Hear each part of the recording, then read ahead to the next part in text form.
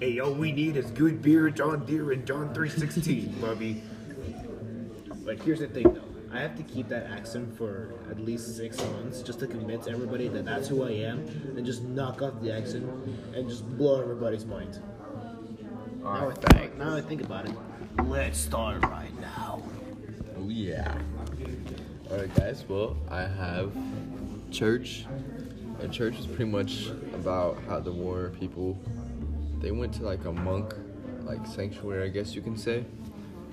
And they were there, they were digging, what are the holes for underground? Foxholes? Yeah, foxholes. Thank you. And they were there and they set up shop in the church, which was like disrespectful. But even though the monks thought it was disrespectful, they still helped out the soldiers and everything. So the monks would like give them water, give them everything, give them just like shelter.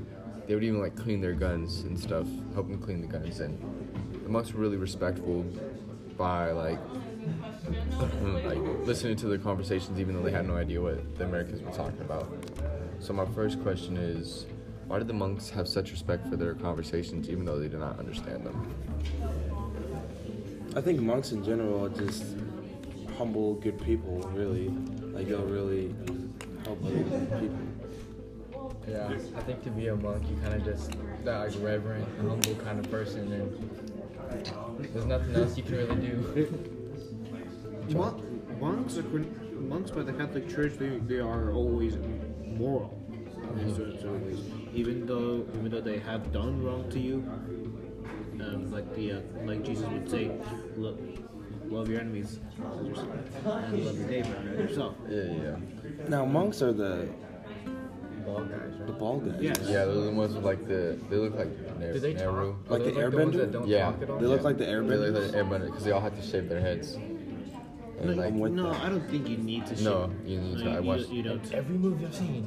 Yeah, Ball. in every movie I've seen, they're all bald. No, I watched the You know why? documentary. Oh, you did? Yeah, I watched the Okay. documentary. Yeah, that's what I'm thinking. Oh, really? Yeah, Okay. it was Okay. the Shaolin monks.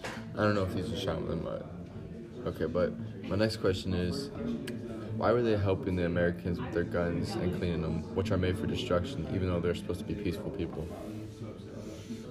That's a very good question. I think them like helping out, not so much cleaning the guns, but just helping them do things that they need, show like the peace and like I don't know, like an act of kindness. I'm not sure they understand that the gun, I'm not sure they understand that they're in a war and that the guns are used for killing people. I think they just think they're just doing something good, like chores or something for them. They don't really understand that the guns are used for freaking Destruction. business. We're not gonna go back into that topic again. Okay, John, what do you think? What do you think? Or maybe the monks they do know how guns work. Maybe they just got bored and just decided to just help out these soldiers just because they're nice. Well, I mean, the monks do have like chores, like and everything. They they usually meditate and stuff a lot, but They don't only meditate. They can cook their own food. They can sometimes even grow their own crops. yeah, but like, why don't they do that instead of like clean the guns with oil, like very carefully, and clean the barrels and stuff? Because they're going really in depth with cleaning the guns, like disassembling the guns. Like one was cleaning an M60, which is like Which is an LMG. So yes. maybe they were already done with those chores. You don't have to be right in front of the crop to let it grow. Yeah. Exactly. You water like once Exactly. or twice a day, and you just let it be. Yeah. And maybe they were cooking some bread, but they just left it in there in the oven. Just to bake it. Yeah, and sometimes they just gotta get this bread, you know? Get the there muffins. There you go. Alright, next chapter. Okay, it was me. So for those of you who do not know what is this chapter, the man I killed, is just basically O'Brien just observing a dead man's body. Wow. That's all. That was basically. I think it was being blown up by a grenade. That's Like his entire body was completely disfigured after that. that's That's disgusting. that is quite disgusting. It is disgusting. But for some reason, it gets deeper. The first question. O'Brien sees the butterfly and then it lands into the dead man's chest. What can it signify, literally and figuratively? Let's start with literally first. I don't know about literally. Literally, Yes. no idea. Maybe the butterfly is attracted to maybe red. I don't know. Yeah, Maybe there's blood. that's literally, I guess. Yeah, but figuratively, I would say the butterfly is like him flying out and being free, like his soul, and like being peaceful after all this time in war and hate. Yeah. Wow. Okay. Second question Is is. that not good? Yeah. I agree with that. Okay, okay. Second question. Even though it's just another dead body in the middle of a battlefield, why would you observe the dead body? Maybe it's because it was disfigured, unlike all the other ones. Maybe the other ones just had like bullet holes in them or stuff like that, but this one was just discombobulated and everything. I guess seeing so much death and stuff like that, you really don't get phased, like freaked out about death anymore because you've been through it so many times. So you just go up to it and just look at it like it's an object or something. I think that like this one's more special because of what Robert said, just because it's not like everyone gets killed by getting blown up by a grenade.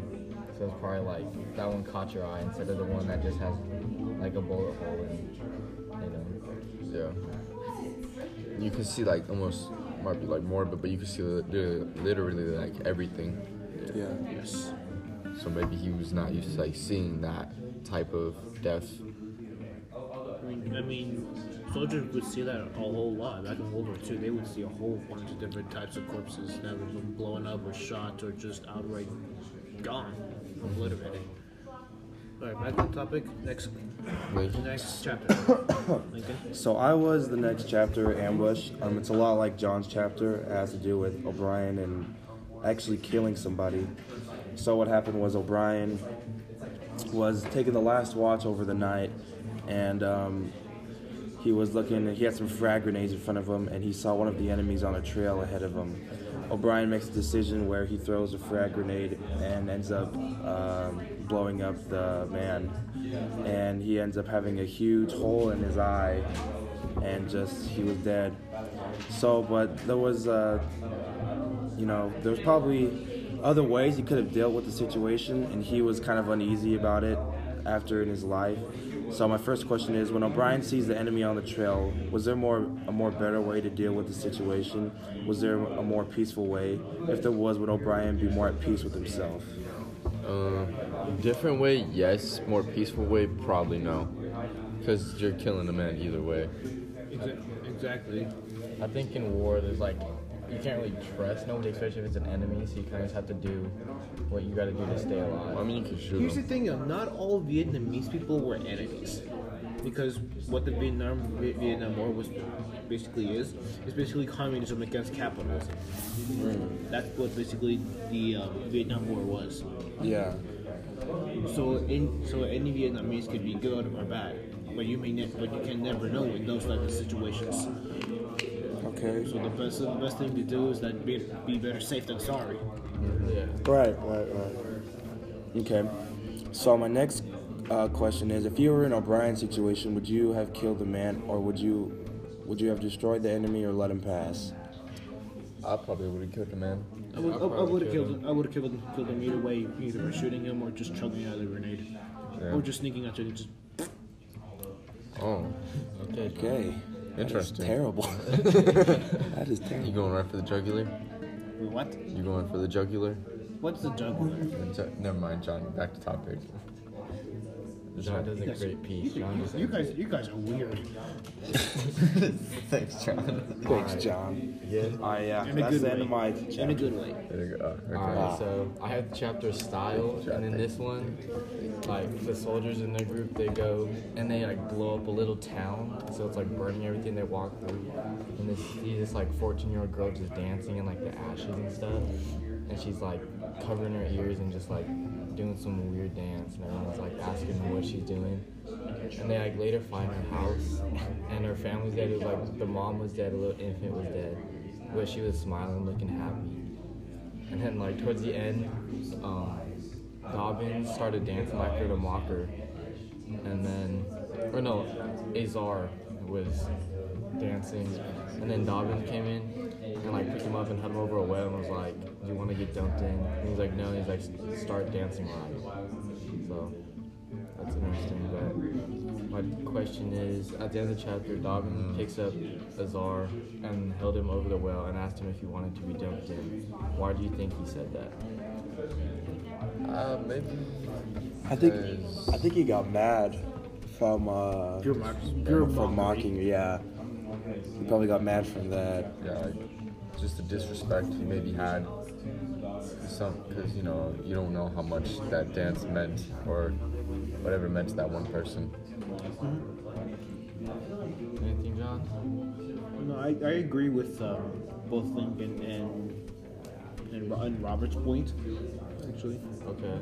And then the second one is, why do you think the girl was dancing after town was burned down and everything was destroyed around her, including her family? I mean, it could be a ritual dance. Like, it maybe has some symbolism behind it. Like, maybe it looks like she's like celebrating it, but it could be like, I guess, Passing on to a passing on. Yeah, something like that. From what I know, there could be two different situations. Either the parents were being abusive to the girl, or it's just that the girl was anti-communist and the parents were communist. Oh, okay. Good point. Maybe. I would Maybe. I would say I would say maybe just all this destruction is just taking a beating on her mental state, and she just is doing she's just in like a different place and a different Maybe she went crazy. yeah, she just went crazy and now she's Oh yeah. We're done here? We're done. Yeah. Alright, be sure to tune in next time when we count how many Pink Floyd references are there inside this book. facts. The